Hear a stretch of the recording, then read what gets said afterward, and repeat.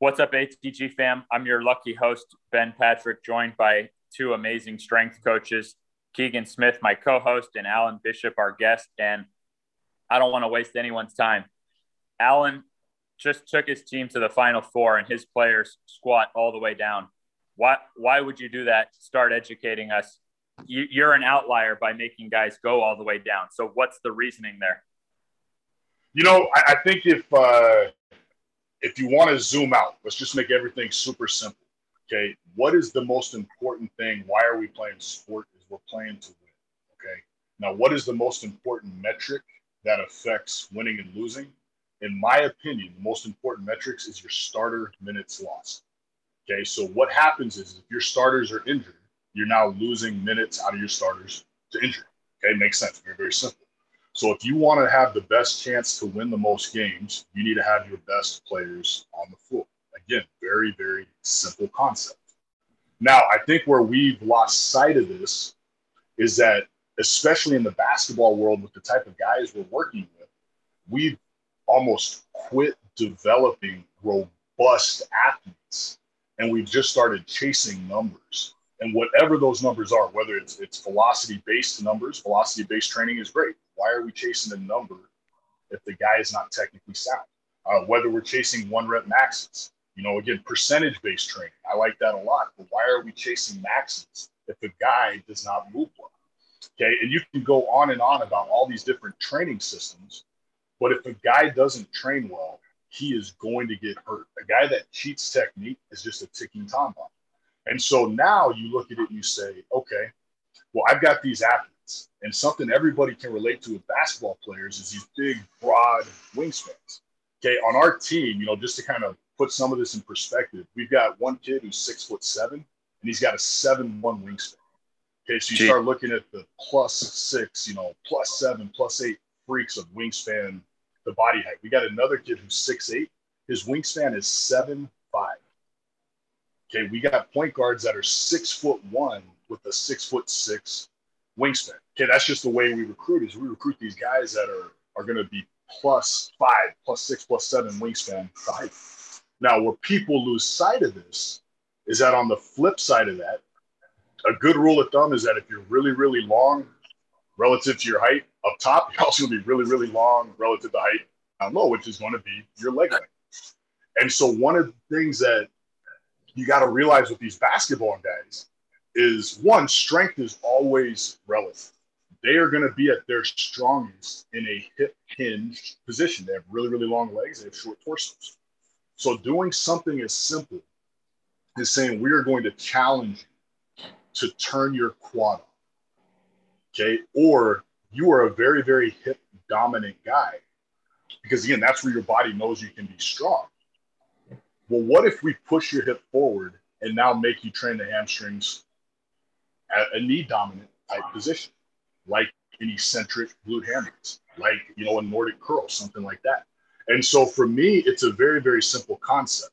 All we're trying to do is we're trying to look at it and say, at some point, we've got to quit trying to drive up what you're good at, because what's holding you back is what you're bad at, right? And that's the law of minimum. If you were to take a house plant and you were to say, hey, a house plant, this is going to be very, very aggressive, but it really needs sunlight, it needs water, and it needs fertilizer or nutrients out of the ground. Well, let's say you got a house plant that gets a ton of water and it's got a ton of sunlight, but there's no nutrients in the soil. It doesn't need more water and more sunlight. It needs more nutrients out of the soil. And so for me, I think the same concept applies to our guys. If a guy is a really good hinger, and that's where he's naturally advantageous, but he can't turn his quads on, well, then why are we trying to work around that? And I know you and I spoke a little bit briefly before we started, but that's one of the big things I see is, we get these high school kids that they are going to be elite level athletes. They're going to come play Division I basketball. Well, they've got people saying, hey, we just don't want to mess it up. Let's just kind of push them through to the next guy, which would be where I'm at. And again, you know what? I'm actually okay with that. I'd rather you not mess them up and then let me try to, get them right. But how much easier if we started kids and got them. Correct.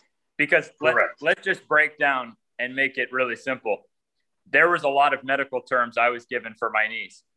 Mm-hmm. Not one doctor said, hey, bro, you have weak knees. And what you're saying is that most basketball players who are struggling with their knees have weak knees, and we're running from that. And you actually get your players to gradually build to that. Now, Keegan was actually the first person I saw after reading Charles Poliquin articles that said, wait a second, actually the knee that can go farthest over the toes is most protected. Now, me as a basketball player, no trainer had ever tried to get me or the basketball players I train with to do exactly what you got your Final Four team to do. So Keegan was doing this with teams. Keegan's my mentor. So Keegan, maybe you can shed light, and then Alan can dive into how, because even if we know this and we understand this, that's going to take a lot of guts and courage to actually get a team to do this. That's the other. So the first side of the coin is having the true data. The second side is getting it applied. So Keegan, how did you get it applied? And then I'd love to hear how Alan is able to get players to do this. I was fortunate that I went into losing teams. The two biggest kind of contracts that I had, the team had come last in the first one when I went to France in rugby, and then the other team had come second last. So both were kind of ready for a change. And the feeling was if we didn't make a significant change, then we would all, we would lose our jobs, and the players' values are decreasing in value. Like they lose value as the team loses value. So they were hungry for change, and I was, always wanted a revolution, I guess. That's the kind of guy that I am. So they were looking for something different, and I really believed in what we did, and they were able to see straight away, well, this skinny little guy can do this stuff. I can't do it. Maybe he's right. Maybe there's something here that wasn't there before. And I love what Alan said there about, indestructible, the starting minutes. I wasn't as sophisticated with the stats. I think in the US, they go a long way with the data, but our number one number for the first year there in Australia, when we won the competition, we had the least number of players used. Okay. So we had to go least deep into our roster. We had that 2 years in a row, actually, and we won the regular season both years.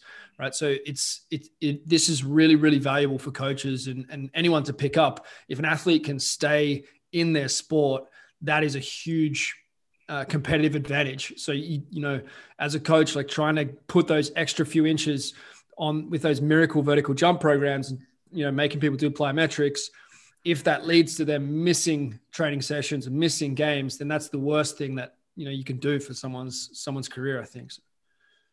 And you're touching on a huge point, which I've seen Alan make many posts about. Squat goes up, bounce goes up. I mean, I'm pretty sure that's Alan's quote. And Keegan and I say squat low, jump high. Now, most of the world's best jumpers are genetically the best jumpers. The only cases I've seen of actual guys who legitimately freaking form their jumping with something beyond jumping is guys who squat all the way down. So Alan, you came up with this, and does that help it make it more sexy to your players? And so how do you get your players to buy in to going all the way down, and also explain squat goes up, bounce goes up? Okay. So I'm going to dive into that. I want to touch on one thing that was said, though, and you were talking about driving the knee out over the toe. Well, if you have a mobile ankle, you can have a stable knee, because now you can engage all the tissue around and actually absorb force. So I think that's very, very important. And you talk about things I say often. I say that often: mobile ankle, healthy knee, or mobile ankle, stable knee. And so I think that's really, really important. I think some of the smartest people you ever meet will, a whole lot smarter than me will. That's one thing I think we all agree on. Is, you have better ankle mobility. You can now load, and you can have some better strength, better stability. But that being said, let's talk about the next one. How do you guys to buy in? The easiest way to get a guy to buy in, if he's not a weight room guy, is to take the weight off of his back and start working technique. Okay, because you're still going to have guys that it doesn't matter. Look, we're all dudes, and there's a phenomenal quote, and it's before 30, you train with your balls, and after 30, you train with your brain, right? So at some point, you got to make that transition a little bit. Our guys, they still want to get after it, but they want to get after it in things that feel good, like a bench press, right? Nobody hurts when they press, assuming there's no pre-existing injury. But for me, we're looking at a guy who, again, he wants to get into a forward hinge position. He wants to do all these things that he's not good at it. It doesn't feel good. He doesn't want to do it. So if I say, hey, let's regress this back, let's take the weight off, and let's start working eccentrics. Let's start working isometric holds. Let's start working ankle mobility, right? Because what do guys know? They know they got to be mobile. They got to have flexibility. They got to be good side to side. But then as strength coaches, we miss some marks sometimes because we're bringing guys in the weight room. We're loading them up heavy. Well, they still got to go on the court and be explosive and be that special player that we recruited them to be, which is the really good going left to right. And that's hard to do if your hips and your back are sore. So if I take a guy and say, hey, here's what we're going to do. I don't care if you squat 400 pounds. Like, if you do, that's awesome. That's really, really impressive. But at least really impressive for a basketball player, right? But if we can take this off and we can drive your knee over the toe, we can close off the knee joint, get your hamstring covering your calf. And now we do something simple like loaded with a cable. And then we do something simple like loaded with a dumbbell. And then the most aggressive we might load it is actually going to be in a front rack, front squat position. Well, now guys, they're feeling it in their legs. They're not feeling it in their backs. And I think one of the quickest ways if you want to derail your career in the basketball world is start getting known as he's a low back guy. Guys are always going to come out of there, their backs are going to hurt. So for me, that's really, really simple, is just say, hey, look. Now, sometimes these coaches might walk by and they're going to see 10 blocks stacked on top of each other because we can't get a guy to push his knee out over his toe. He's just never been asked to do it. His body doesn't want to get into that position. Okay.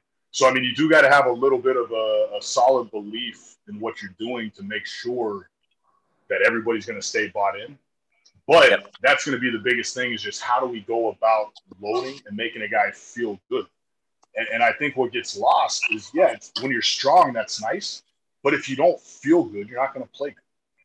And if you're not going to play good, I mean, what's the point of what we're doing, right? Exactly. This isn't and it's not an excuse not to load. I mean, again, if you've ever seen videos of us, we load, and, I put out a lot of before and after photos, and we'll have guys putting on 30, 40 pounds of muscle mass over the time that they're here. So it's not like we don't load, but I have no problem. But it's how you build there. You build Correct. there honestly, and you build there internally, not just externally. You're building the joints. And I see you working the ankle mobility, and I see you using the ramp to get into the squat. And that's exactly what we do, is we work.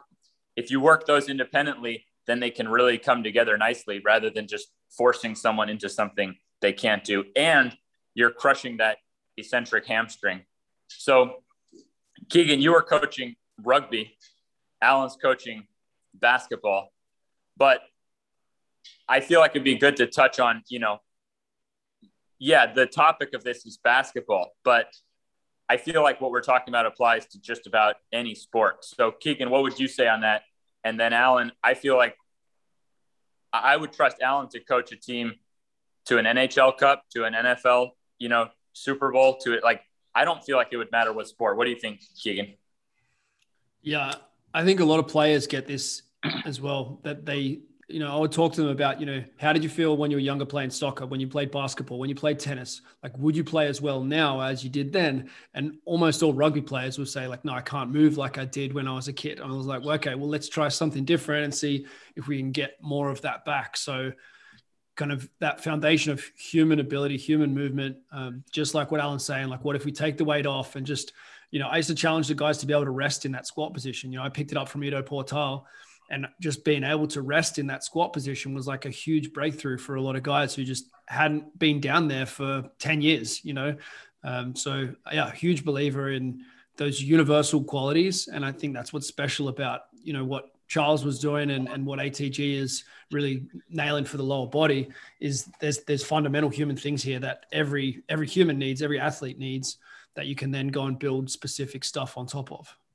Right. You're coaching a rugby player. If you make him move better, put on muscle. Alan's coaching a 6'7" guy with a 7-foot+ wingspan. Look at Alan's pictures on his Instagram. He's putting muscle on guys and making them move better. So what do you have to say about that, Alan? How would you feel about coaching, different sports? I feel like you would be just as successful no matter what sport. I think when it comes to coaching different sports, the biggest challenge is actually the nuance between the culture of the sport, right? So you might be, let's say you're coaching American football. the nuance of that, and this is one I tell everybody, is a lot of times how coaches speak to players is always through a face mask. So there's always a barrier. So I'm not going to say it's a more disrespectful way of coaching, but a lot of times you can be a little bit more hard charging because I think subconsciously there's always a barrier where there's always a protection there if you're the player. Okay. And that doesn't mean, again, doesn't mean it's disrespectful or berating. Maybe it's just a little bit of a harder charging style of coaching. But in basketball, there's not that. If you tried coming at guys in basketball with that same coaching style you do in football, guys wouldn't respond to it. So I think the biggest challenge is not going to be, can you develop a body? Because if you're a coach who's worth your salt, yes, you can develop a body. You can do a needs assessment. You can do a needs analysis. You can put together a plan and coach a rugby, a soccer, a tennis, a basketball. You can do those things. The biggest thing is how do you embrace the nuance of the culture of the sport? And I think that's always the biggest challenge. And it's really interesting with international guys because that is, sometimes you hear the knock is like, oh, this guy came in a little bit hard charging. It's like, yeah, it was women's soccer. They're not used to that, same style of coaching that you have with this sport in another country. So yeah, I agree. I think if you can coach, you can coach. I love it. Well, I think I wasn't keeping exact track. I think we got maybe 5 more minutes. We'll give it another 5 minutes. So you've obviously, just to really hit home this point, you went through school, you understand the practical side, you understand the actual physiological side.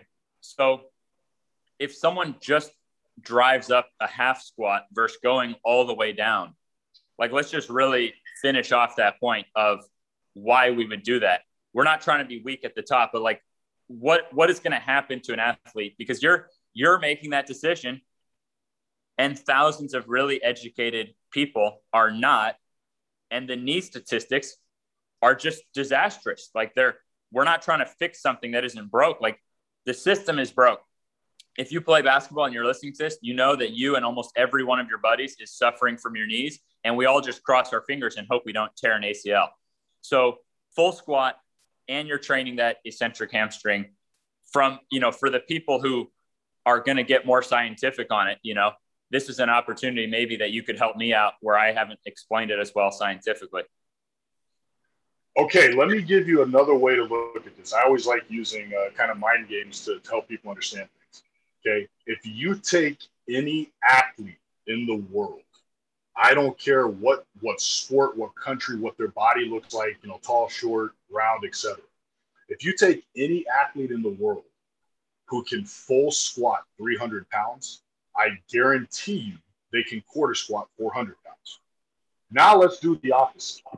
If you go all around the world and take every single person who can quarter squat 400 pounds, can they full squat 300?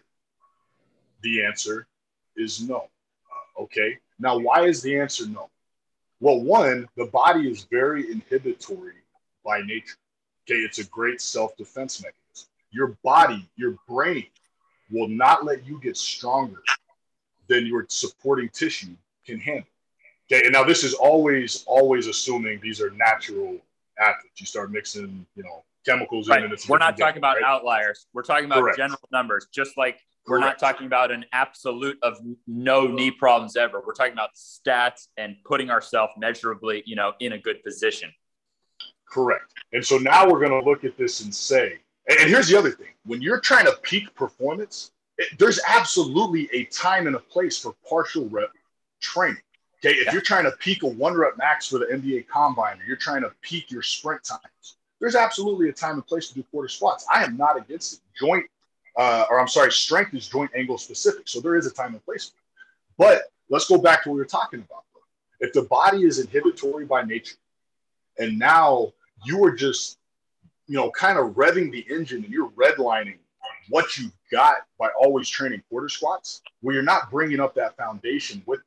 Where you're saying, hey, we go from that 315 to a 330, to a 340, to a 350 full squat. Okay, and that can be any number.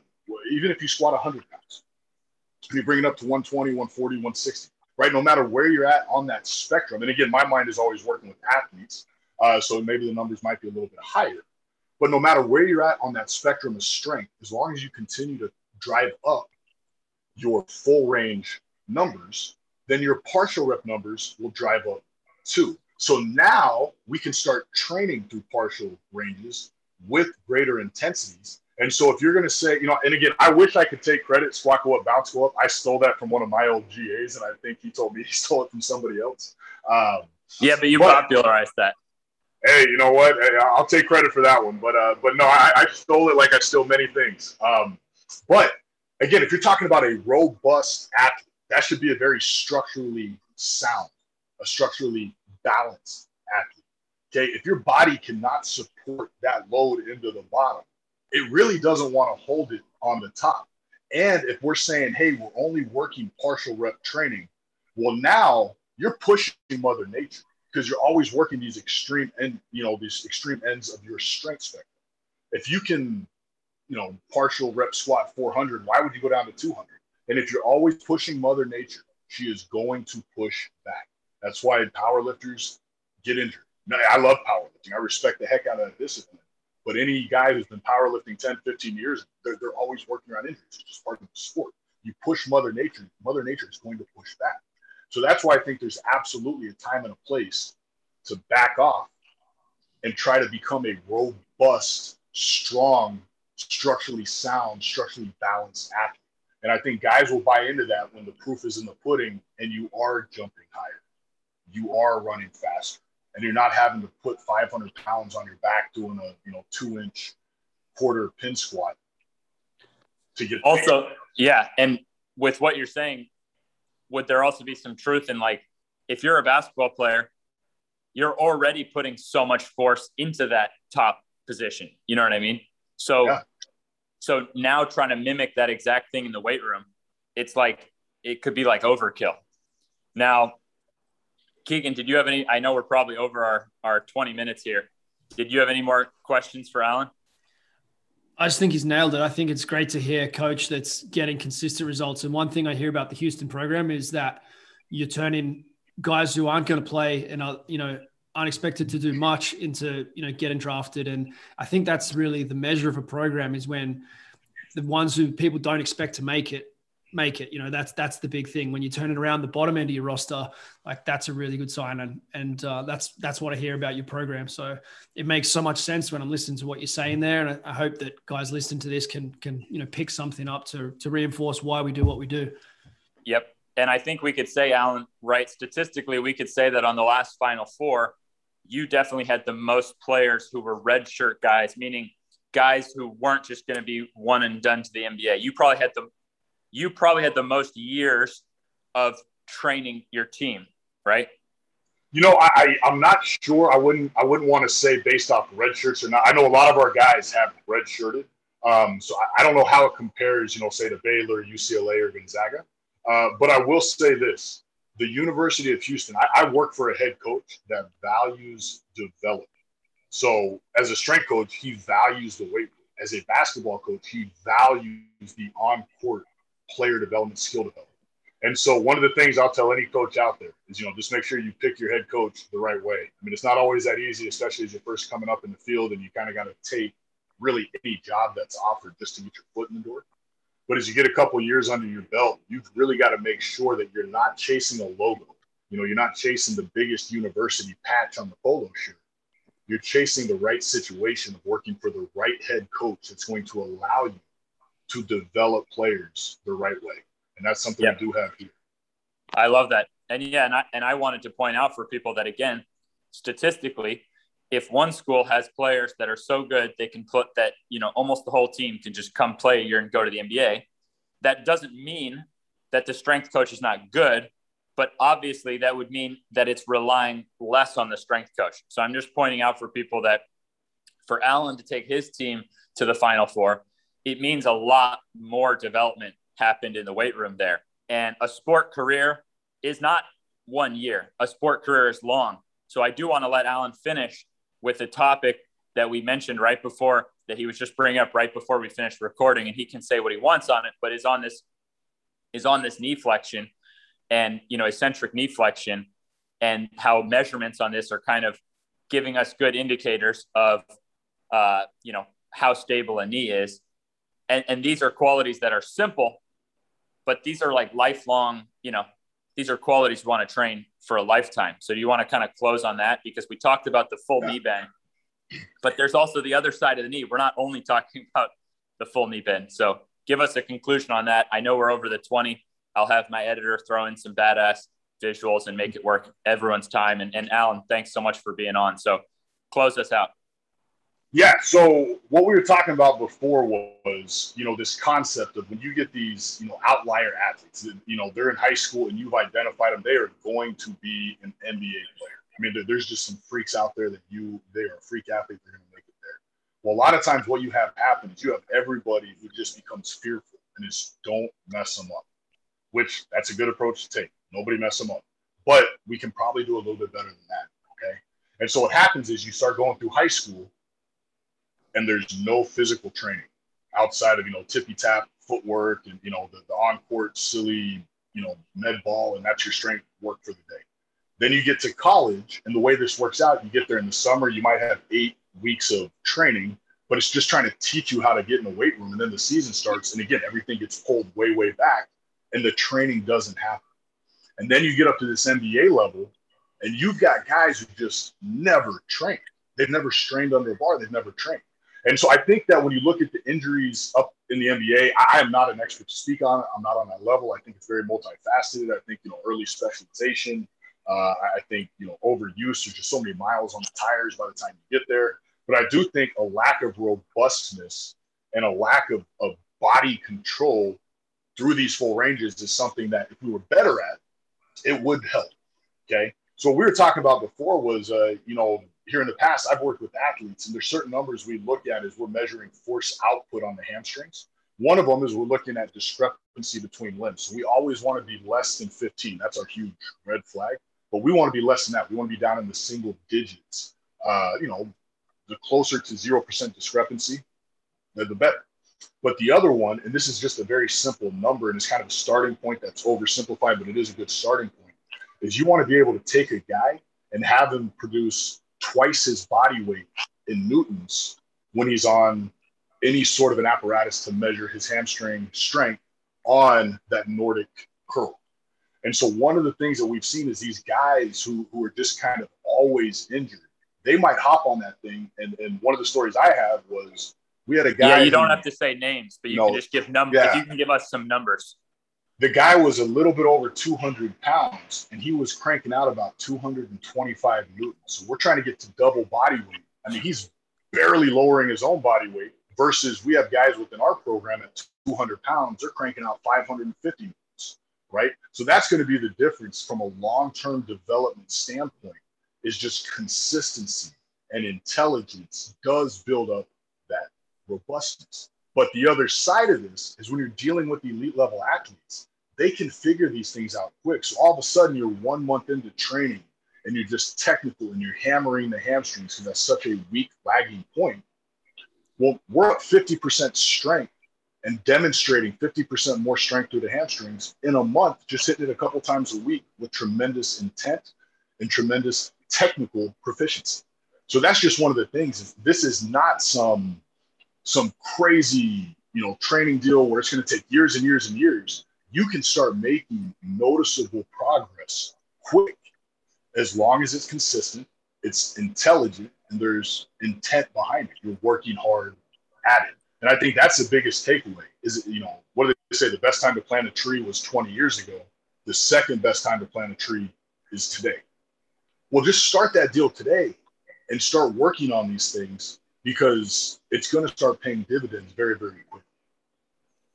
The softer we've gotten in our training, the softer we're becoming. And even for the top athletes who we think of as these lucky guys, some of these guys are suffering because no one actually had the mental toughness to confront them on this and help them get more robust. And so we just don't want to mess with it. But now the NBA, I'm seeing article after article that the NBA is just the most injured it's ever been. And you're actually working with some of these guys and measurably seeing where they're at. So it sounds like we need a little bit of a culture shift on basketball training and sports training to face up, to how bulletproof we are and change that. So Alan, thanks for changing that. I have no doubt that this is going to inspire tens of thousands of people to put some money in the bank now to not be messed up later and have a better chance of, a better quality of life. So thanks so much for coming on, Keegan. Thanks you for sharing your expertise on coaching. It's a short episode, so I could talk to Alan for, probably all day long, because just imagine if we took it ankle, knee, hip.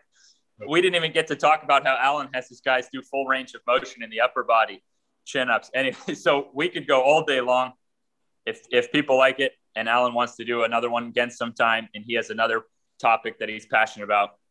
Keegan, I would love to have you. So thank you, brother. All right, guys.